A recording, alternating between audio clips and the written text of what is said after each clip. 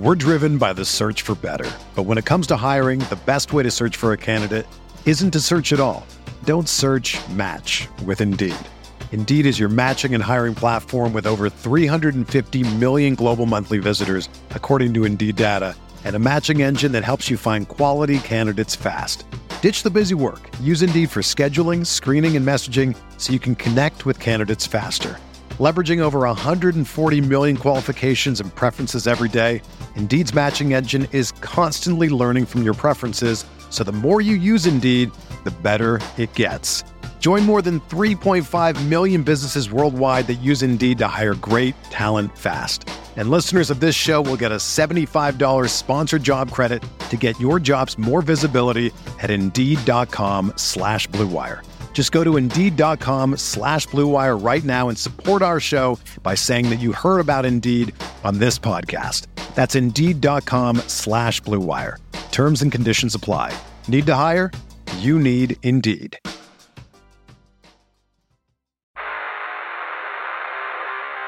You don't want it, you don't need it, but you're going to get it anyway. The Kevin Sheehan Show. Here's Kevin.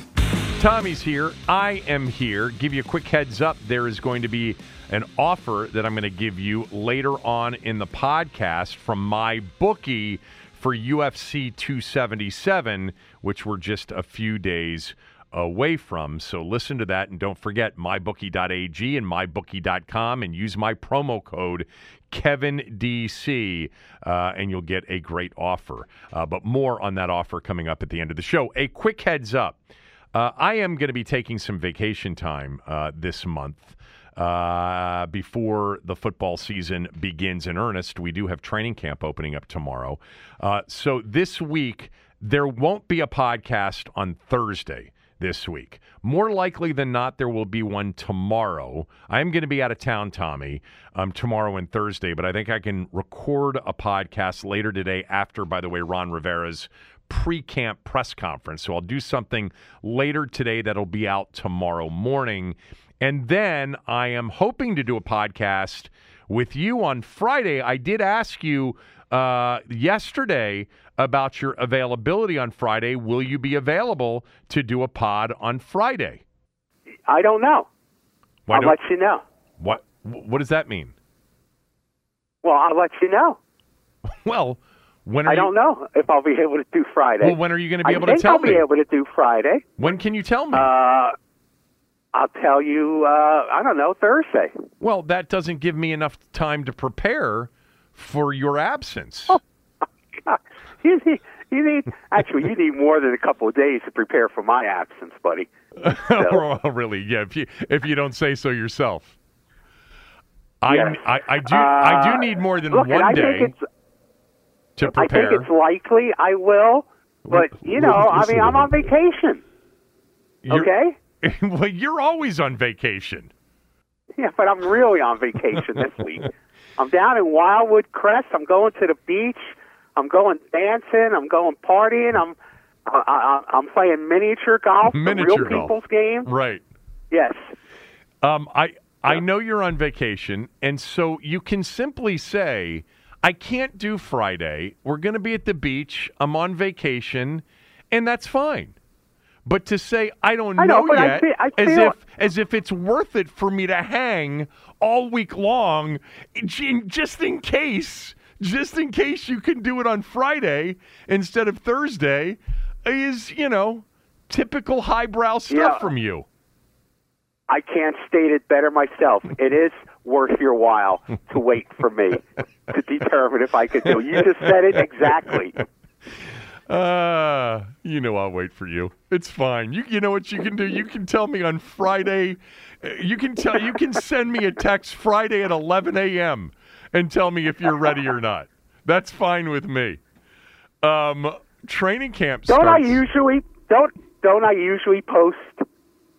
You always post, actually. And by the way, so I think I will be able to do it. And when you don't post, what happens? Do I behave as if you've posted? No, you're very generous with those times I don't post. Right. And you rarely don't post. You are always there when you need me.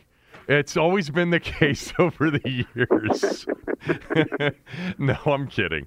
We're gonna do a late week show. I may record a show later today after Ron Rivera's press conference because he has a pre-training press conference. So I might do something later on today or early tomorrow morning before I leave, and so you'll have a podcast tomorrow. There won't be one on Thursday, but there might be one on Friday. And if I do one on Friday, I hope it's with Tommy, and I'll wait for Tommy. And if it's not for Tommy, then it'll be with somebody else. There you go. Or, let me ask you, what? Can you do the podcast from your yacht on Friday? Man, I mean, we're going to be out there a ways. I don't know. Yeah. We'll see. We'll see.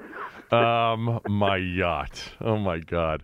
How many of you, by the way, got into the back and forth between Tommy and I over golf this weekend? People loved it. They called it Sports Fix 3.0. Yeah, people. I love the people who would say, I got to find it here. I'm not going to be able to find it right now. You guys really need to lay off of each other. You're way above this, and we enjoy listening, but this is beneath you. You know, the back and forth, as if like we're really angry with each other. I know. You know, I know. I can't help it. It's all an ego thing. It's an ego thing just to say, I'm right, you're not. Yeah, it has nothing to do with personal feelings. In this particular case, not that you would ever admit it, because what you do is you just pivot and you move the goalposts and you change the conversation. But you were pretty much wrong. You see, there's Kevin's. You were pretty much ego wrong. Stepping up right there. Well, no, I wasn't. I was exactly right. Your position was indefensible. That golf is some kind of common man's game. That's indefensible. No, that's actually not what the argument was That's about. it. And again, no, I actually, by the way, I went back and listened to the beginning of our conversation. I wasn't going to listen to the whole thing. But the conversation wasn't about economics or anything. You made the comment on the show that day last week after I got all excited about the British Open, which I was. I was very excited. I thought it was an exciting sporting event. And you were incredibly dismissive of how exciting I thought the golf was, that led you to say the following.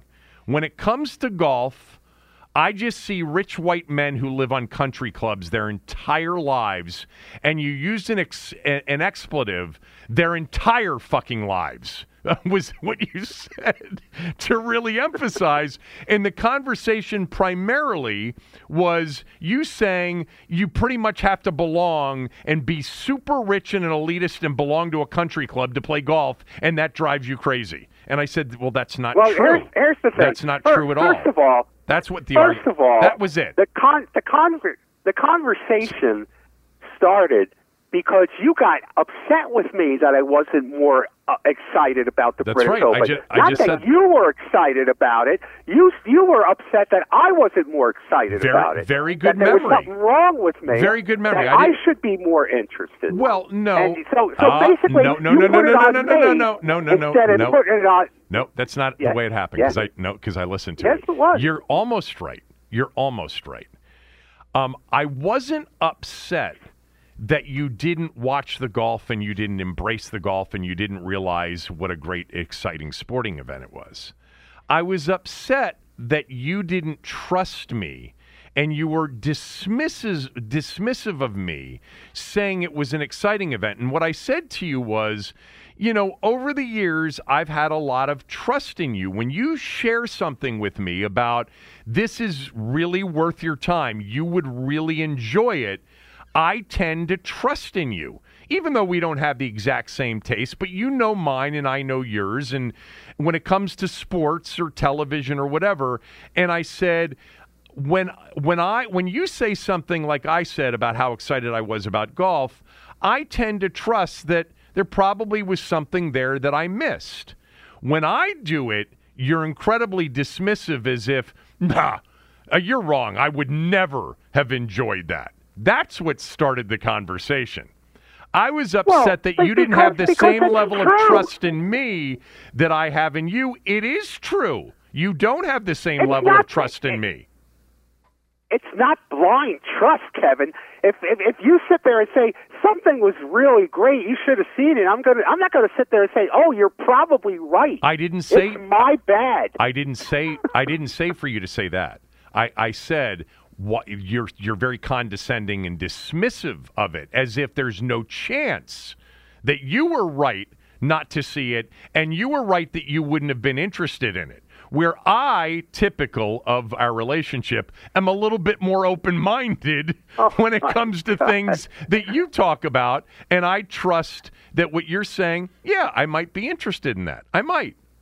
Look at Kevin Sheehan, the open-minded man of the people. Yeah, there's no doubt that between the two of us, I'm much more open-minded than the person that has a list who cancels people on a regular basis. But no, what the primary discussion was about was you believing that people who play golf primarily play it on private courses as very rich white men.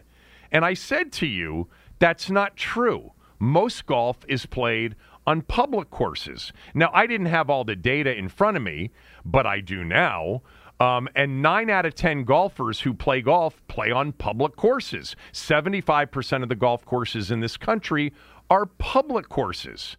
Now, how many of those golfers are rich and elitist? Well, I would suggest to you not very many of them.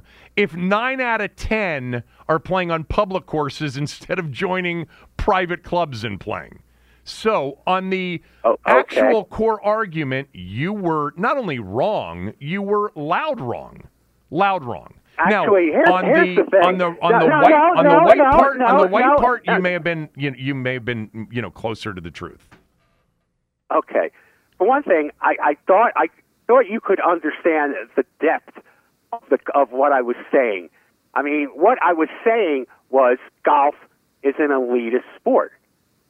That's the essence of what I was saying, and it is.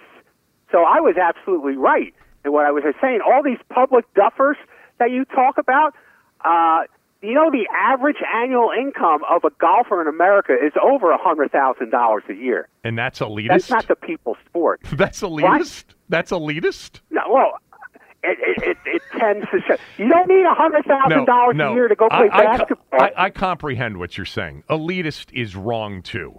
All right, rich and elitist and country club only is wrong. You're wrong about that. You are right, and I looked up the data on the percentage of people who are white who play golf versus other races. The significant majority of golfers are white. But rich and elitist and private school memberships, no, you were dead wrong about those three things.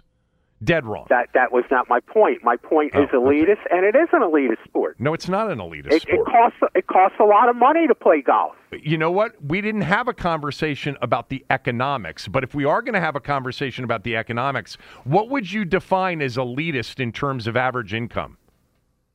I would say that over $100,000 gives you a basement as to how much money you need to play golf. Well, that's absolutely ridiculous. I'm not even going to address that. But that wasn't the question. The question was, what level of income do you think is required before somebody would be described as a rich elitist? What's that level of income? Okay, I'd say $200,000. Okay, so you're basically refuting your argument. No, that was the average. The average. Well, actually, you tweeted that the average was $80,000. I didn't look that up. Yeah, but that was 10 years ago. I found another study 5 years ago that it's $100,000 now. It's probably $150,000 right now. I can tell you this: $200,000 is not rich and elitist. Not in a place like where we live in the Washington D.C. area. Well, you see, I understand we live in a bigger world than Washington, D.C. Yeah, I know. I know how sophisticated and worldly you are. Anyway. When I go play miniature golf later on this week, I guarantee you that's not an elitist sport right there, baby. Well, I don't even think it's a sport, is it? I don't think golf is a sport for that matter. Oh, damn, I was just going to say, we finally got the admission from Tommy through this argument that golf is actually a sport. Because for many years you tried to make it out to be not a sport. It is a game. Enough of you on this. You know what I might have to do, actually, in the future? When if we ever prepare for any of these arguments, which we never do, I might have to, in my agreement with you, put an independent study addendum in there and require you to do some homework before a show. Oh, my God. Have you ever seen a story or a contract like this? Apparently not is the answer. I mean, I'm wondering how many things are in contracts with football players. We're talking about Kyler Murray, and we'll get to. I'll tell you the story here in a second. I am sure there are things in contracts that we would all be blown away by. You know, where teams have a sense of the kind of person they're dealing with, and so they put certain things into a contract. But if you haven't followed this story over the last, 12 to 18 hours. Kyler Murray, if you recall, last week signed a contract extension that was worth $230 million. But it wasn't the Deshaun Watson deal. Not that I personally think Deshaun Watson deserved that deal or that Kyler Murray deserved the deal. $160 million of it was guaranteed. There was some, criticism that he didn't get the same deal that Deshaun Watson did. But, there's still, Tommy, very few guaranteed contracts in the NFL. The Watson contract is an outlier. The Kirk Cousins started all this, by the way. But here's the story. Kyler Murray's recently signed contract extension included an addendum that requires him to study film for 4 hours per week during the season to stay in compliance with his new contract. The clause is labeled Independent Study Addendum, and the reporting on this has the following. It's an ESPN reporter, the John Keim equivalent. There's also the NFL Network that's reported on this. Ian Rappaport put out the actual addendum if you want to read it. But according to the contract, Murray needs to study, quote, material provided to him by the club in order to prepare for the club's next upcoming game. Murray will receive credit for completing his film study, according to the contract. However, the addendum states the time Murray spends in mandatory meetings studying, meaning at the facility with, the team and quarterbacks and offensive coordinators, that does not count, and that Murray won't receive credit if he does not personally study the provided material in good faith. The addendum also spells out that Murray will not get credit if he's not studying or watching the material while it plays out on his tablet. They all have the Microsoft tablets. Or if he's doing something that can distract him or draw his attention elsewhere while the material is playing, such as playing video games, watching TV, or browsing the internet. Failure to meet the addendum's requirements will mean Murray will be deemed to be in default of his contract. It's written, teams routinely put clauses in contracts that require players to attend off-season workouts, reach certain weight goals, or other tangible goals. But it's believed that this clause, requiring a player to study more outside of team meetings, is unusual, if not unprecedented. What do you think of this? Well, one question that comes to mind is, do you think that Kyler Murray realized how embarrassing this would be when they agreed to it? I mean, because it's public. It's a public embarrassment. Well, I'm sure. It basically says you're a child. Yeah, it says you're lazy. It says you don't work at it. Yeah, it's a public embarrassment. I wonder if he realized it when they agreed to it. And I wonder if his agent knew the blowback that would come from something like this. I mean, this is how do they enforce it? I mean, yes. What if he just doesn't get it after the 4 hours of study? What if he just doesn't get it? What if he tells the coach, look, I studied it, I just don't get it. Let's let me run around back there. Let me do my thing. Right. There's so much to this story because for me, you said something and I want to come back to it. Like, how do they actually, enforce it? How do they audit, this? He made a comment, by the way, in a story in the New York Times that was pulled up by many on the internet last night, where he admitted that he doesn't spend extensive time watching film because, quote, I'm blessed with cognitive skills to just go out there and just see it before it happens, closed quote. That quote made me think so much about you because that's pretty much what you do with every show. There's no preparation. You're just relying on your cognitive skills to just go out and wing it. But no, in all seriousness, I mean, this is an indication of just how quarterback desperate this league is. That you would sign this guy and you would commit to this guy what you committed when you know that he doesn't put in the work, that he doesn't put in the kind of work you think is necessary for him to be the best player he can be. I mean, you had to put it into an addendum. This is where, like with Dan Snyder's history, I've always suggested that any coach that signs here has to put it into the contract that Dan cannot interfere. And if he does, you get paid double the amount of the contract as you're on your way out. Like they are telling this guy, you don't do it the way we do it. We're not happy with the way you work and prepare, but you're just so talented.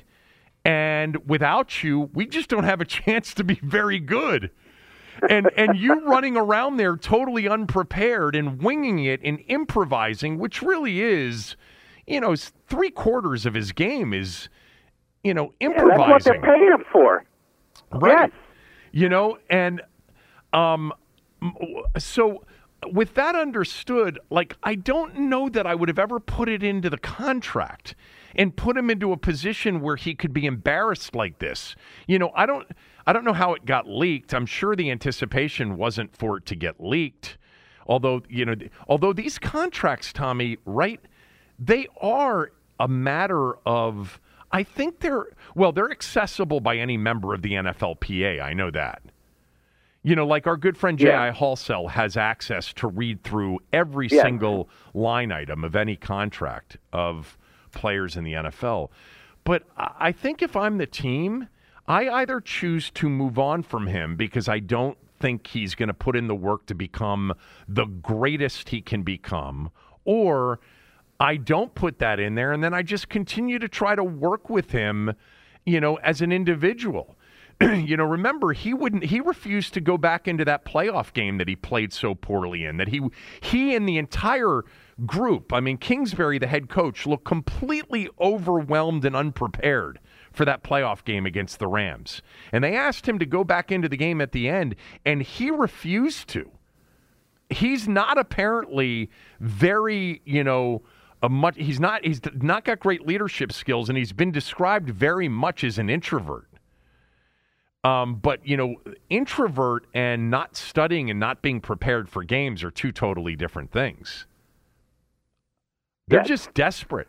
Yeah, that's a good point. I mean, that the fact that it's the leagues are so desperate, not just for quarterback play, for a certain type of quarterback play. I mean, do you think they would do this for who's the quarterback for the Texans? Davis Mills? Is that his name? Yeah, well, no, they wouldn't do that for Davis Mills. Of course not. No, but Davis Mills is a good quarterback. Yes. But he's not that kind of quarterback.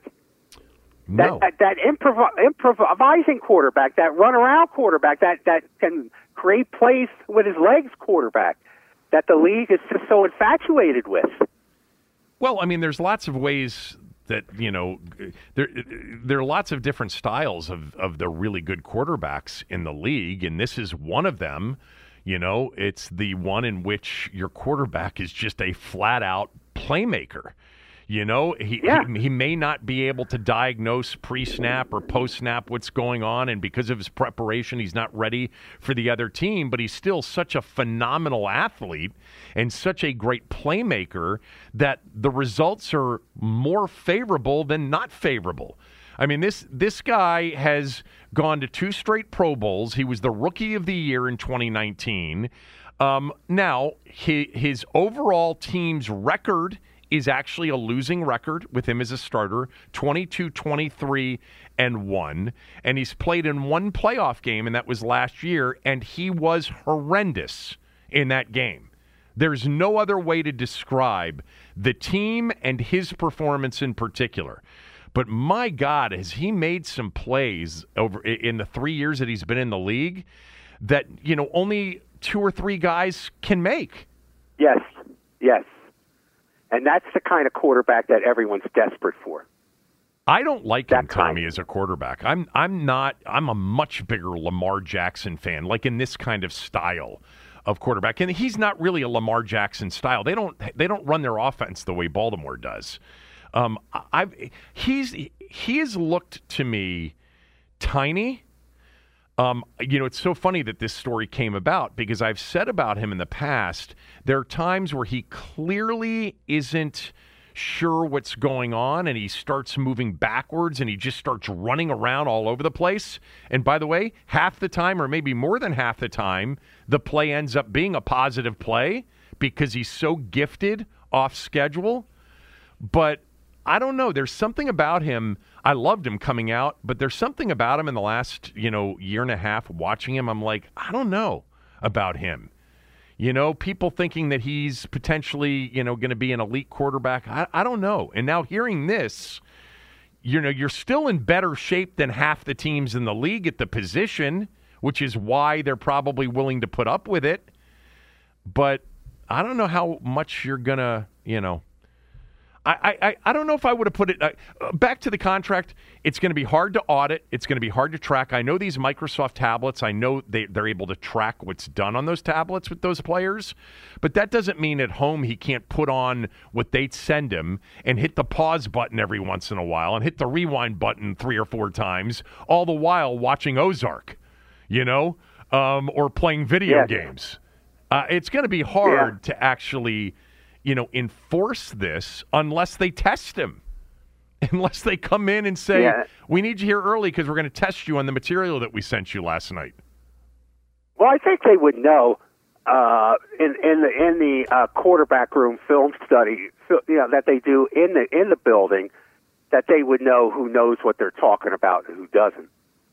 I think they could be able to figure it out for themselves. I think their best chance was just to gamble for maturity, not put this in and just say, he's only in the league 2 years. He's still pretty immature.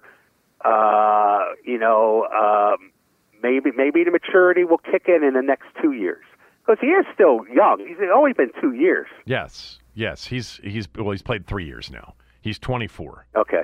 He's exceptionally young, and there's no doubt, and you can see this going back. Remember, there was a bit of a red flag in the interview that he did with Dan Patrick. It was Dan Patrick, right? Oh, yeah.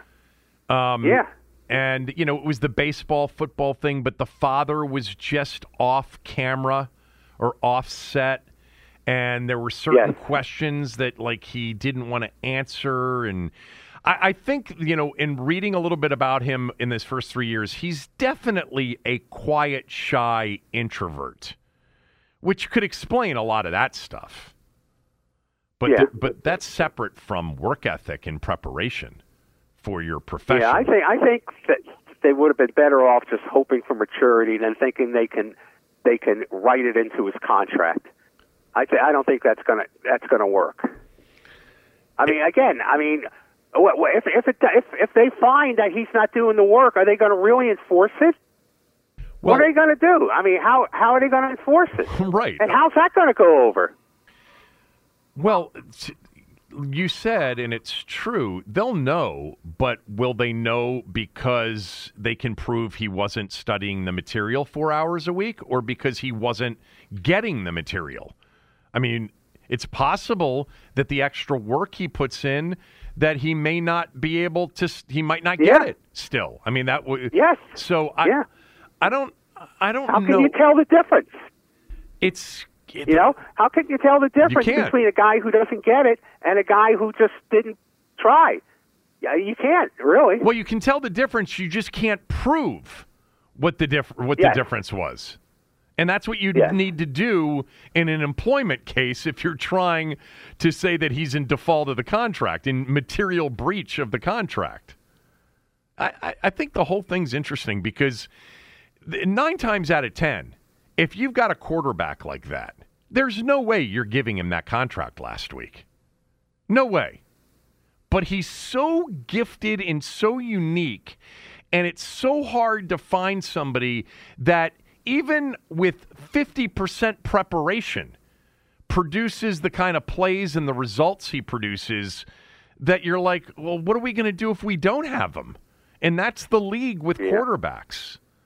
That's why Kirk Cousins got a guaranteed contract, the first ever in NFL history, because he's better than most of the options that the Vikings had.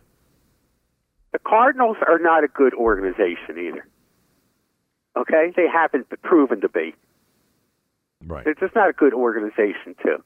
They don't have a track record of intelligent decision-making.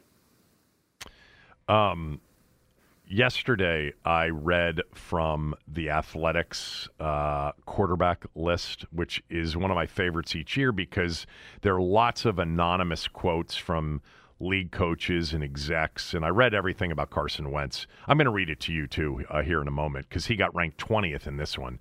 I'm telling you, I saw that. Carson Wentz, he's got a full locker of material to incent him, for this upcoming season. I mean, the odds makers don't believe in him. None of the lists that are created believe in him. The Madden ratings, none of it.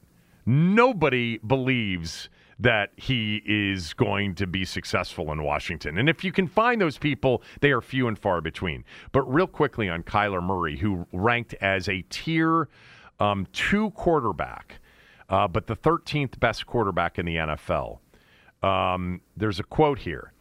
I thought about moving him down to tier 3 because of the meltdown in the playoffs against the Rams. By the same token, he's talented, he's athletic, he runs around, he extends the down, makes plays with his feet. It's difficult because he's not a big-bodied guy, and that shows up at times. I think he's a wide receiver mentality playing quarterback. Things have to be a certain type of way for him to have success. And being more of a loner or introvert at that position is tough. We've heard that a lot, the whole you've got to have the leadership. You've got to be the leader. And yet we've seen success from players who haven't been the extrovert or the obvious leader of the team. The one that just pops to my mind right away, Joe Flacco was not the leader of the Baltimore Ravens. Ray Lewis was. It was a defensive player. Ray Lewis and Ed Reed were.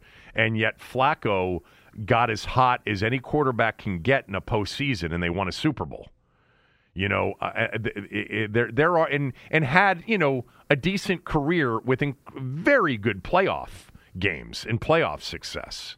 There are more I could come up with if I thought about it for a moment, but that's a pretty amazing story. So let's get to training camp, which opens up tomorrow. I've got a couple of questions for you and a couple of thoughts, including something that John Keim wrote about that I did not know, and I don't think many of you knew either. We'll get to that right after these words from a few of our sponsors. We're driven by the search for better. But when it comes to hiring, the best way to search for a candidate isn't to search at all. Don't search, match with Indeed. Indeed is your matching and hiring platform with over 350 million global monthly visitors, according to Indeed data, and a matching engine that helps you find quality candidates fast. Ditch the busy work. Use Indeed for scheduling, screening, and messaging so you can connect with candidates faster. Leveraging over 140 million qualifications and preferences every day, Indeed's matching engine is constantly learning from your preferences, so the more you use Indeed, the better it gets. Join more than 3.5 million businesses worldwide that use Indeed to hire great talent fast. And listeners of this show will get a $75 sponsored job credit to get your jobs more visibility at Indeed.com/Blue Wire. Just go to Indeed.com/Blue Wire right now and support our show by saying that you heard about Indeed on this podcast. That's Indeed.com/Blue Wire. Terms and conditions apply. Need to hire? You need Indeed. The best way to learn a language? Immersion. Living where the language is spoken and using it every day.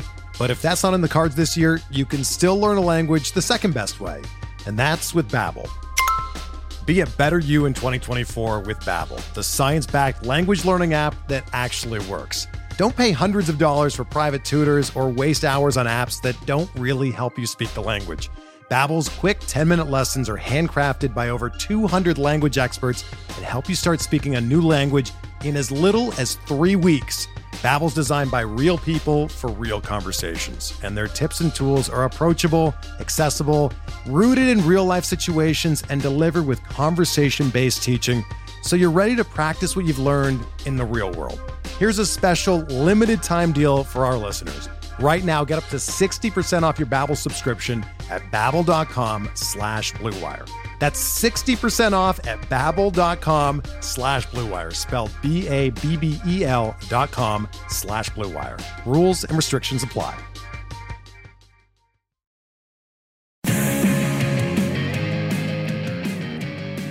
This podcast continues to be a very highly rated podcast, specifically in the football category, not just here in the U.S., where it shows up regularly in the top 20 of all of this nation's football podcasts, and occasionally, by the way, in the top 10.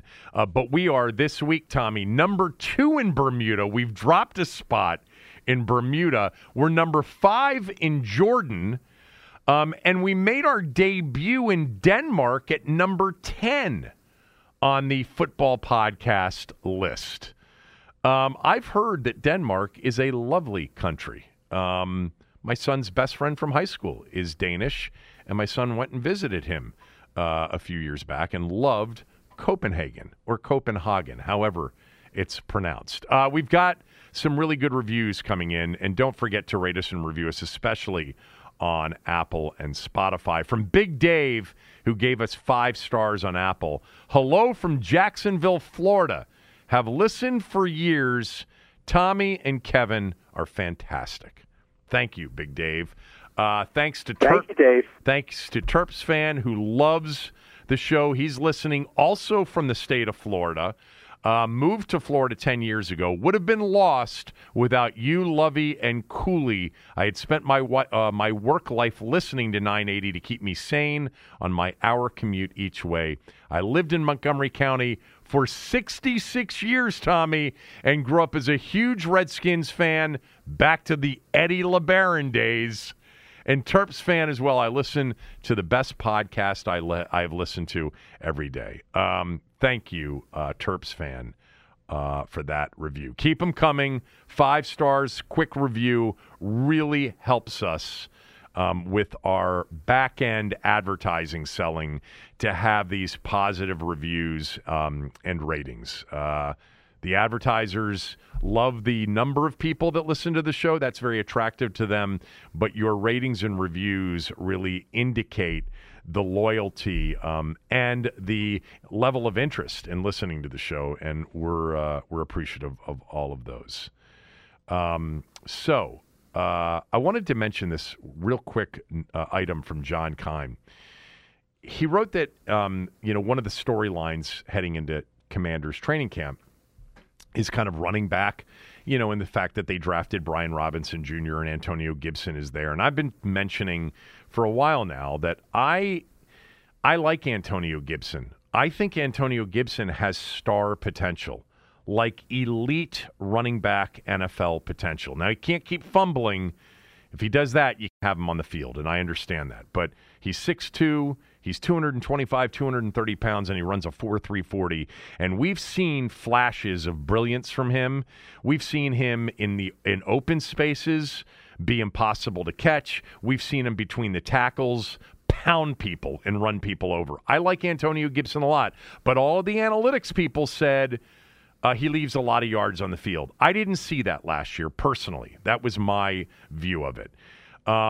But they drafted a running back, Tommy, in the 3rd round, which tells you that they have some concerns about Antonio Gibson. Judge them by their actions, not their words. And Scott Turner told Ben Standig, and I read it yesterday, that he really thinks that Antonio Gibson has improved a lot. John Keim, in a story on ESPN, talked about Gibson, talked about a lot of attention on Wentz, but that the running back position is going to have a lot of attention to it, paid attention to it as well. And he said about Gibson, he lowered his body fat from 18% to less than 12% in the offseason, that he's had a great offseason work-wise, and it should add even more explosiveness. That's a big, I mean, that's lowering your body fat by a third. Even I can do that math. I mean, that's pretty impressive. And, yes, it is. And maybe it was the drafting of a running back in the 3rd round, or maybe they told him you've got to get in better shape. You know, he did miss games because of injuries, and you got to protect the ball. But this is one of the guys, as we talk about receivers and quarterbacks, Gibson could end up being, I'm not exaggerating here for the purposes of, trying to create content on the day before training camp. I think Antonio Gibson has the potential to be the most dominant offensive player on this team and a real star at the position. I could see that. But in order for him to do that, he's going to need a good offensive line, a line that lost their best lineman in the offseason. I mean, we don't really know how good the offensive line is going to be. So no matter how much body fat Gibson lost, he's going to need the fat in front of him to pave the way. Yeah, and we talked yesterday about the reporting from J.P. Finley about who's going to start, the season on the PUP list or training camp. And one of the concerns, and we really hadn't heard this as a serious concern, is center Chase Roullier. The fact that, that they're concerned about his availability, that he's going to start it on PUP list, and that, he's one of those players that may not be available. And you've already got 2 new guards. So your whole interior of the offensive line for the opener against Jacksonville could be 3 players that are brand new. Now, they played 5 centers last year, so somebody's going to play that played some last year. But the bottom line is the offensive line, with the exception of Cosme and Leno Jr., is brand new. Now, if you believe the people out there, their offensive line coach, Matsko, is perhaps their best position coach of all of them. But anyway. So I have a question for you. Yes, sir. What's the biggest storyline heading into training camp? Number 1. I would say Carson Wentz. That's it. But I don't think there's anything he can do in training camp to change his status. True. Okay, so I mean, it's going to be in the season when, if there's going to be a change that affects him, is going to happen. Not in training camp, not in preseason. So while he is the biggest story going into training camp, there's little he can do to really change the plan for him to be the quarterback and to establish himself. So it's kind of a strange situation. He's the biggest story, but the story's not really going to change unless the 2 preseason games, like you said, you want to see your quarterback out there in preseason games throwing the ball. Like you talked about how Brady and the Patriots Brady would throw the ball like 18 times and a half sometimes in preseason. If they don't do that with Carson Wentz, that's cause for concern. Yeah, no, I don't know, because they haven't approached their preseason games that way with anybody, including Ryan Fitzpatrick. I don't think Ryan Fitzpatrick threw that much at all in the preseason, if my memory serves me correctly. You're right. There's as far as like Carson Wentz being the major story in training camp, it's not because like there's a competition. He's the starting quarterback against Jacksonville and for 17 games, unless something really goes wrong or he gets hurt. But I think in terms of what gets discussed, I mean, every single day at camp, we're going to hear about how Carson Wentz threw in 7-on-7, how he threw in 11-on-11, the throw that he made, the back shoulder throw that he made, Tommy, in 7-on-7 to Cole Turner in the back of the end zone.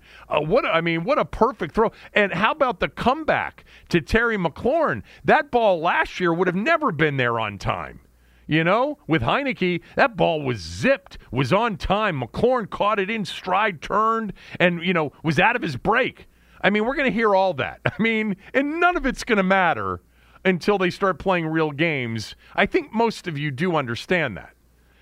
But this is what we're going to hear about the most every day is Carson Wentz and what he looks like and how he's adapting to the scheme and what he says about his receivers and what the receivers say about him and what Ron Rivera says about the kind of day that he had. What Scott, when Scott Turner talks, how much of the offense do you have in? How's Carson doing?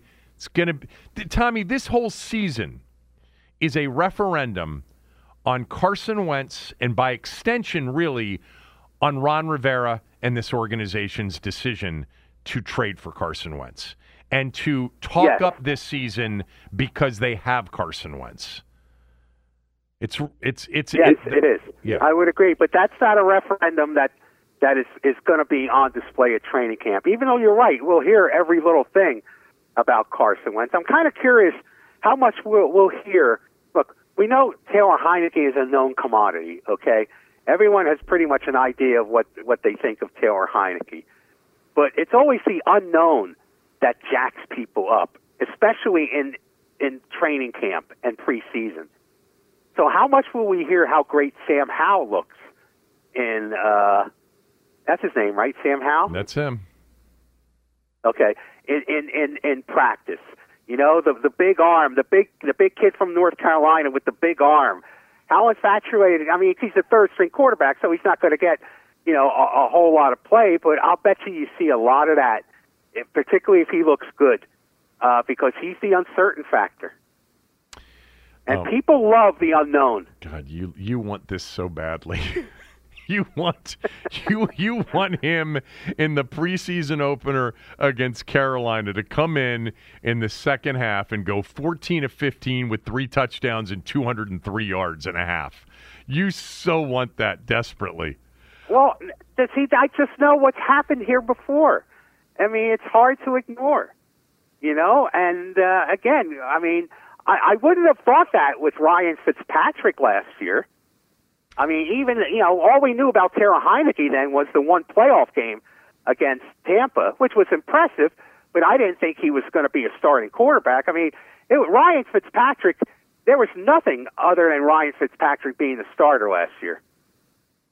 It's different with Carson Wentz, even though Carson Wentz should have a bigger profile than Ryan Fitzpatrick did. I think preseason football in this time of the year, I think fans are just much more sophisticated than maybe they used to be, because there were definitely people who would get duped by preseason discussion or preseason game performances and become convinced, as an example, that Sam Howell should be starting the opener because of what he did against the Chiefs in the second preseason game versus what Carson Wentz did. I think most NFL fans really do understand how ridiculous that is now to really, take a lot of what you see in preseason games. And it's much more important, and I've said this before, what you're hearing from the coaches after these training camp practices, and whether or not you can read between the lines. And with Ron Rivera, you don't even really have to, because he talks a lot and he says a lot. And what teammates say and what the players themselves say and what the coordinators say, because we don't know. I mean, these plans in preseason games aren't plans to win games. They're plans to work on things and to get people work and to evaluate players. And but if you start the regular season 0-3 and Carson Wentz has 9 interceptions and just 3 touchdowns in the first 3 games, then people will hearken back to, well, remember how well Sam Howell played in the preseason? You might get that at that point. that's a bit extreme. 3 touchdowns, 9 interceptions in 3 games. Well, that's what it's going to take to get them to admit that they were wrong if they end up being wrong. I'm not saying they're going to be wrong. I'm just saying it's going to have to be it won't be 3 games either. We're talking about, you got to be like 4-10. That's 14 games with 3 left. Completely out of it. I don't think you do. Well, what do you think? I don't think it's going to have to. I don't know what it is, but I don't think it's going to have to be that extreme. Again, it depends on what the conversation is, not only in the stands with the Commanders focus group, but also in the locker room. What's the conversation going to be? I don't think it has. You have to have an extreme example on the field in order to pressure a change. Can you imagine? 1 o'clock, September 11th, FedEx Field in North Englewood, Maryland. The Washington Commanders are holding a focus group. You will be able to come into the stadium. You'll be able to watch the game. You'll get free beer and free hot dogs, but you will be asked a few questions at halftime. God almighty. That's what it's been reduced to. I think they'll have a decent crowd for the opener. Well, they probably will. Mm-hmm. I mean, they should, right? Yeah. What else do people have to do the first Sunday in September or whenever it is? It's Jacksonville. It's not Dallas, and it's not the Chargers from last year with Justin Herbert coming in here.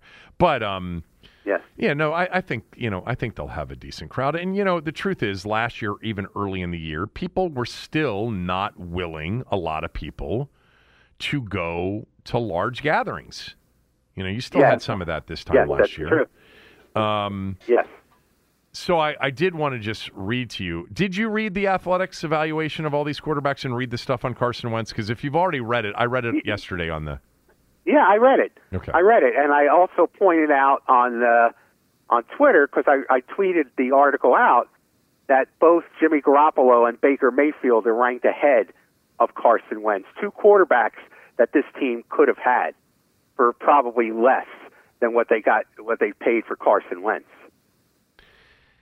Yeah, neither one of them excites me, but, Carson Wentz didn't really excite me. But I do think Carson Wentz's upside is bigger, like if he were to reach where he was in 2017 and get back to that trajectory.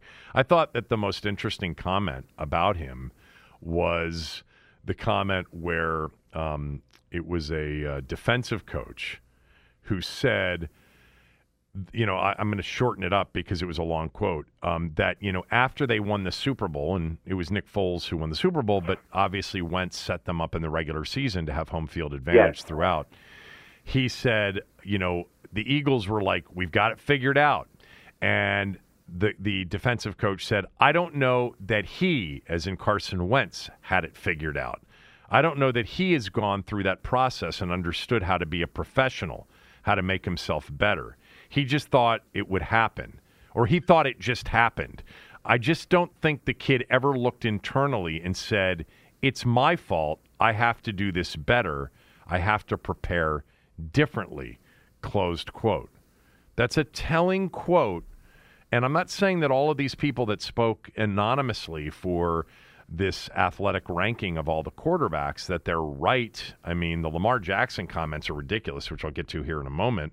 But, this is kind of what you heard a little bit about in Philadelphia, which is why they were willing to move on, especially the part where I don't think the kid ever looked internally and said, it's my fault. I have to do this better. Remember, what we heard about the Philadelphia thing is he never thought it was his fault, and it made him difficult to coach. Right. And then, just the part from one of the people that weighed in about the Colts thing, saying they were telling us trading him without having a fallback answer, because they didn't have Matt Ryan as an answer at that point. Quote, they were telling us they would prefer anyone over him. And to say that, the guy goes on and on about his evaluation, and clearly the Colts trading him without having an answer for him after he threw 27 touchdown passes and 7 interceptions is really quite remarkable. we said it at the time. I mean, who does that? Well, they did. And, you know, a lot of people blame it on Irsay. I know that. But, I mean, how many coaches and general managers would just go along with something like that? Right. I mean, it was such a dramatic move that to not kick up a fuss about it and for it to leak out somehow, I mean, it's very telling as well. Well, it's also it's not just that they went along with it. In the case of Ballard, the general manager, he was publicly very critical of Wentz. Yes, right. He was. I wanted to just real quickly get to a comment on Lamar Jackson that has gotten a lot of run over the last day since this list came out. I think people love lists this time of year, and we'll continue to get lists until, you know, the preseason's over. But this one includes more anonymous quotes from people on the inside in the league than any of these lists do. Sando does a great job with this thing, and not only having so many people involved in voting on this and then tiering the quarterbacks and putting them in order, but getting a lot of thoughts from people inside the league. And this quote about Lamar Jackson is probably the quote that's gotten the most run since this list came out. This is from a defensive coordinator in the NFL. Quote, "If he has to pass to win the game, they ain't winning the game. He's so unique as an athlete, and he's a really good football player. But I don't care if he wins the league MVP 12 times. I don't think he'll ever be a Tier 1 guy as a quarterback. He'll be a Tier 1 football player, but not as a quarterback. So many games come down to 2-minute, and that's why they have a hard time advancing even when they are good on defense. Playoffs are tight. You have to be able to throw the ball, and he is just so inconsistent throwing the ball. It is hit or miss." Closed quote. So let me just say this. Some of what he said is partially true, if not totally true. But to exaggerate to say that I don't care if he wins the league MVP 12 times, I don't think he'll ever be a Tier 1 quarterback. I would like to explain to that defensive coordinator, whomever he is, some people think it might be JDR, whomever that defensive coordinator is, that if you win the MVP 12 times, you are a Tier 1 quarterback. Like, you're an idiot if you don't think a guy that wins an MVP as a quarterback 12 times is a Tier 1 quarterback. By definition, if he wins it 2 times, he's a Tier 1 quarterback. Certainly 12 times. But he's not. But he's not wrong about the throwing the football with him. I guess not. I mean, my recollections of him in closing moments of games throwing the ball are not necessarily the same as what he says. I mean, I don't know what the numbers say, but I mean, you know, I have visions in my mind of him leading comebacks in games with his arm. You know, not just with his leg. You're not wrong about that. There have been some games where he's done that, no doubt. Yeah. So I mean, I remember him doing that. Like I said, I don't know how the numbers break down, but you know, there's a segment of the Ravens fan base that is tired of him because of his post. But this is a fan base that's used to postseason success on some level, right? Particularly from the quarterback that he took over for, right? Like you've said, in Joe Flacco. And I think that has soured some of the fans a little bit in Baltimore on him. You know, and the whole holdout thing and stuff, I think there's growing impatience with him moving forward. Again, that said, I think he could play quarterback for my team anytime. Okay. Yeah, and just so, like, you know, I always, whenever I bring up Flacco, I can always feel and envision the eye rolls from people listening. Joe Flacco, in his 6 years as a starting quarterback for the Ravens, was 10-5 in the postseason as a starter, 25 touchdowns, 10 interceptions. And really, if you take out the first 2 years, where he did struggle and they relied a lot more on the rest of the team. From that point forward, he was a killer in the postseason as a quarterback, and he was a New England killer. They should have beaten New England 4 times in the postseason. He beat them twice. He beat them in an AFC championship game. He beat them in a wild card game. He lost twice to the Patriots where his kicker shanked a field goal once after the receiver, number 11, whose name escapes me, dropped the game-winning touchdown pass. And then they were up big in another game where Ray Rice had a couple of big fumbles. So... he was a guy that, for whatever reason, Belichick could not figure out. I mean, he had great games against the Patriots in the postseason. But anyway, back to Lamar Jackson. You're right. There are moments where he's done it with his arm in some clutch situations, but his playoff record is 1-3. He's averaged 6.6 yards per pass attempt in the postseason, 4 touchdowns, 7 turnovers in those games. For a franchise, like you said, that expects more in the postseason.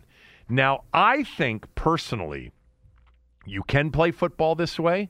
You can certainly play football this way with Lamar Jackson.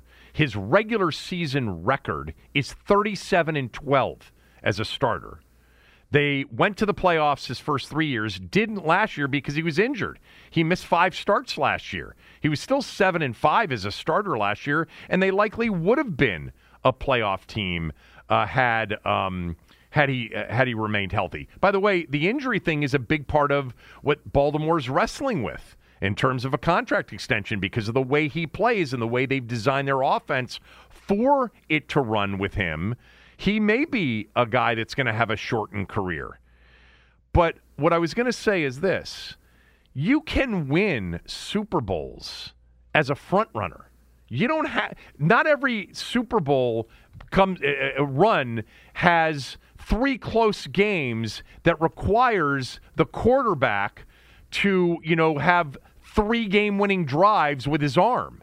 There have been lots of front runners that have just cakewalked through the postseason without being tested. I mean, Mark Rippon wasn't tested in a playoff game. Phil Simms wasn't tested in a playoff game. The Bears and Jim McMahon were never tested in a playoff game. You've had plenty of front-running teams over the years, smear people on the way to a title. And never be in jeopardy of losing a game. That can happen, and they, I think, are one of those teams where they do have the ability to front run to get out in a lead with him and, not ever put it on him at the end of a game. So to suggest that they'll never win in the postseason with him, I think is wrong. I think you keep getting back there, winning 3/4 of your regular season games and going to the playoffs regularly. One of these years, I think, there's a chance he'll break through, and it might require them to front run their way through it. That may be true, but anyway, And let's remember, last year they lost their 2 top running backs. They lost more than that. I think they lost 3 all in the preseason. Yeah, they lost Dobbins and they lost Edwards, 2 standout running backs. Now, not just average running backs. Right. Terrific running backs. And they still, going into this season, they still don't have an elite wide receiver.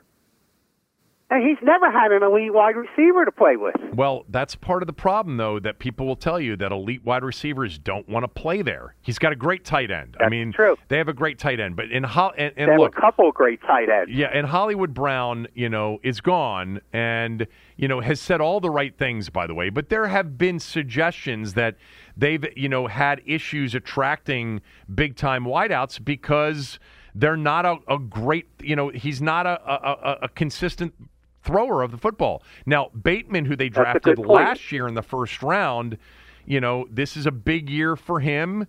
Mark Andrews is he's a step below the Kelsey level, but he is one hell of a tight end. And if they were Nick Boyle is right behind them. They're back. The second tight end is right there as well. Nick Boyle. If their running backs had been healthy last year, and if he had been healthy, they would have been in the postseason again. I mean, give me the choice of saying no to Lamar Jackson as a Washington fan. I mean, seriously. I mean, now what's interesting is, and this is the whole backup quarterback thing that people fall in love with. There are some Raven fans I know that would just as soon see Tyler Huntley be the quarterback of the team. Oh God, he played well last year, but not good enough. He did. Couldn't get him to the postseason. No, he didn't. But let me see what his record was last year as a starter. Huh? They saw enough, and again, the frustration level with Lamar, and I'll bet you the front office is frustrated with him as well. I mean, because you're not dealing with an agent. You're not dealing with a typical business situation. It's the family that's negotiating for Lamar. It is one of the more interesting contract situations I can think of in recent memory with a high-profile player like him. He has no representation. He represents himself. At one moment, he's saying, I haven't earned it yet. I want to earn it. At the next moment, he's saying, I need top of the market money. The Ravens are in this, boat of not dealing with an agent and having to deal with him, which means you got to tell him what your concerns are. And sometimes, that's a tough conversation to have directly with the player without, an intermediary, because the agent's not going to tell you that they said, he's got to get better throwing the football. And, oh, by the way, we're worried he's going to get hurt, which is why we're not going to give him the $50 million a year. We're only going to give him $40 million a year. But Tyler Huntley last year was 1-3 as a starter in the games that Jackson didn't play in. 3 touchdowns, 4 interceptions, 49 QBR. But I thought Tyler Huntley was pretty competitive back there for them. But no, he's not Lamar Jackson. Lamar Jackson's really a unique, special player. I mean, totally healthy. If they're healthy, they're going to win. They're going to win 10 or 11 or 12 games again and be in the postseason. Probably.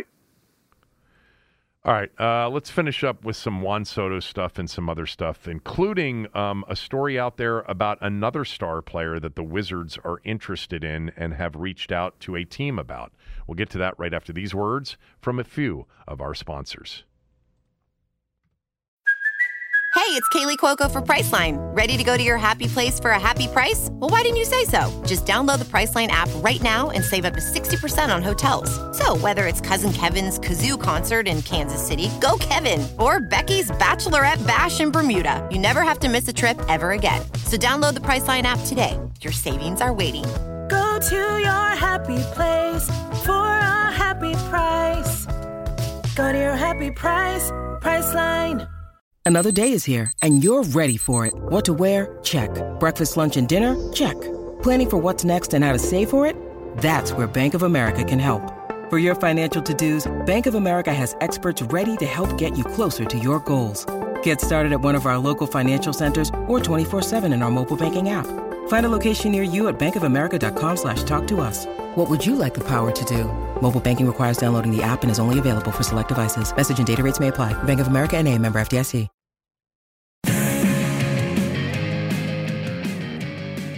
This Saturday night, Amanda Nunes in a rematch with Juliana Pena. The last time they met, it was one of the greatest title upsets in UFC history, and underdog bettors made an absolute killing. Tommy, I love when underdogs come home, especially big underdogs. UFC 277 is Saturday night, just a few days away. And if you're still on the fence about where to play, make your next bet with MyBookie. I think a lot of people might be laying money on Amanda Nunes to knock out Pena because she's hungry and she wants that belt back. She's got the power to put her away. You might like the value in this particular line. You can take the advice from whomever you want to take advice from, but if you're going to play this fight, if you're going to play anything with UFC 277, go to MyBookie at mybookie.ag or mybookie.com. They'll give you all the fight and all of the UFC 277 action you need. Use my promo code KevinDC to grab yourself a deposit bonus with MyBookie and and make your bets now. That's promo code KevinDC for a half deposit match up to $1,000. And we want to know who you're betting on at MyBookie. Send us an email, send us some comments via Twitter, send us some screenshots of your bets through MyBookie. You can do that at Tom Lavero or at Kevin Sheehan DC. There was this story yesterday by Shams Charania of The Athletic. He wrote that the Wizards have reached out to Utah about Donovan Mitchell. Now, there are a lot of teams that have expressed interest about Mitchell. Miami, Toronto, Charlotte, Sacramento, Atlanta. But Washington is one of those teams. He's a three-time All-Star. He's only 25 years old. Utah's basically blowing it all up out there. They traded Rudy Gobert to Minnesota.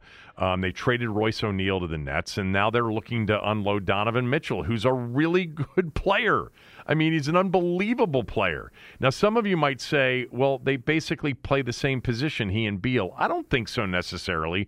Mitchell's much more of a scoring point guard than Beal is. I think it would be really interesting to see the two of them in the backcourt together, and I actually think that they would be a good team. Would they be a contender with Mitchell like they would be with Durant? No, but I like Donovan Mitchell. I think he can really play. I doubt the Wizards will be the team to land him, but I do like, at least based on the reporting, that they're not sitting back with what they have, thinking that Kevin Durant isn't worth going after. Of course he is. Every team that isn't an absolute 100% title contender should be going after Kevin Durant. In Donovan Mitchell, that backcourt of him and Beal would be an upgrade over what they are right now, no matter really what they have to give up, what they'd have to give up. Durant, by the way, to Boston would be incredible. That talk is still out there. But Donovan Mitchell and the Wizards linked through Shams Charania from The Athletic.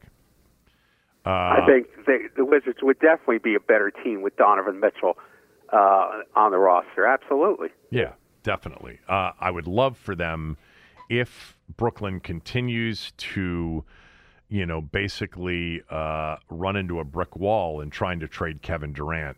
I just think the Wizards should go to them and say, take your choice of anything and everything on our roster, and we'll take him. Now, Bradley Beal has the no-trade clause, so he wouldn't be available. And trade him the next 10 years worth of first-round picks if you have to do that. That's what Utah is going to be looking for. They're going to be looking for a lot of picks. And the Wizards' pick next year, just a reminder, is lottery protected because that was the pick that went with John Wall to Houston for Russell Westbrook. And it's lottery protected this year. But if you got Durant or if you got Donovan Mitchell, more likely than not, you're going to be in the postseason. So it would be next year's first-round pick. So what do you make of some of the reporting around Soto to the Cardinals? Have you followed any of that or not? A little bit. You've got till August 2nd is the trading deadline. I find it hard to believe that the Dodgers won't take a big run at this because the Dodgers seem to want to basically get every great player there is in MLB. So I don't know what's going to happen with him. I still think that the best thing for the Nationals is to trade him before the deadline because I think his value goes down once this season is over. Not down dramatically, but he's not as valuable as he is right now at this moment. John Heyman and then CBS Sports' R.J. Anderson reported the Cardinals' interest, a deal that would include potentially Patrick Corbin. They apparently have a better group of players to offer.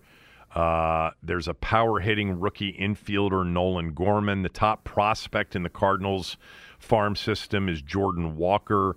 Their team-controlled outfielders, Dylan Carlson, Tyler O'Neill, and Harrison Bader.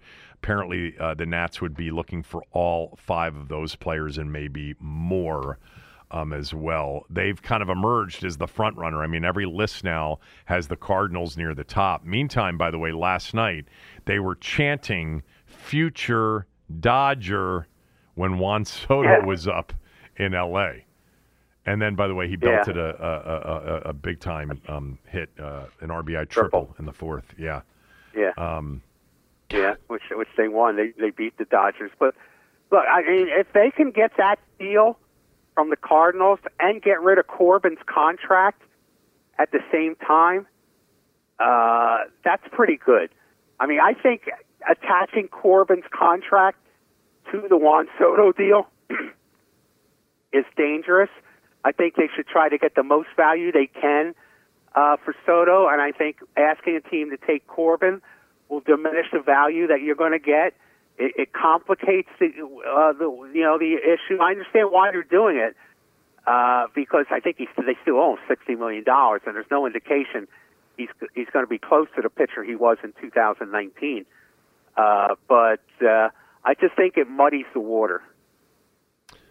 I wouldn't trade him. I think it's a separate thing, and I figure out my Patrick Corbin issue separately from my Juan Soto issue. I wouldn't trade him. Who? Juan Soto. Really? No.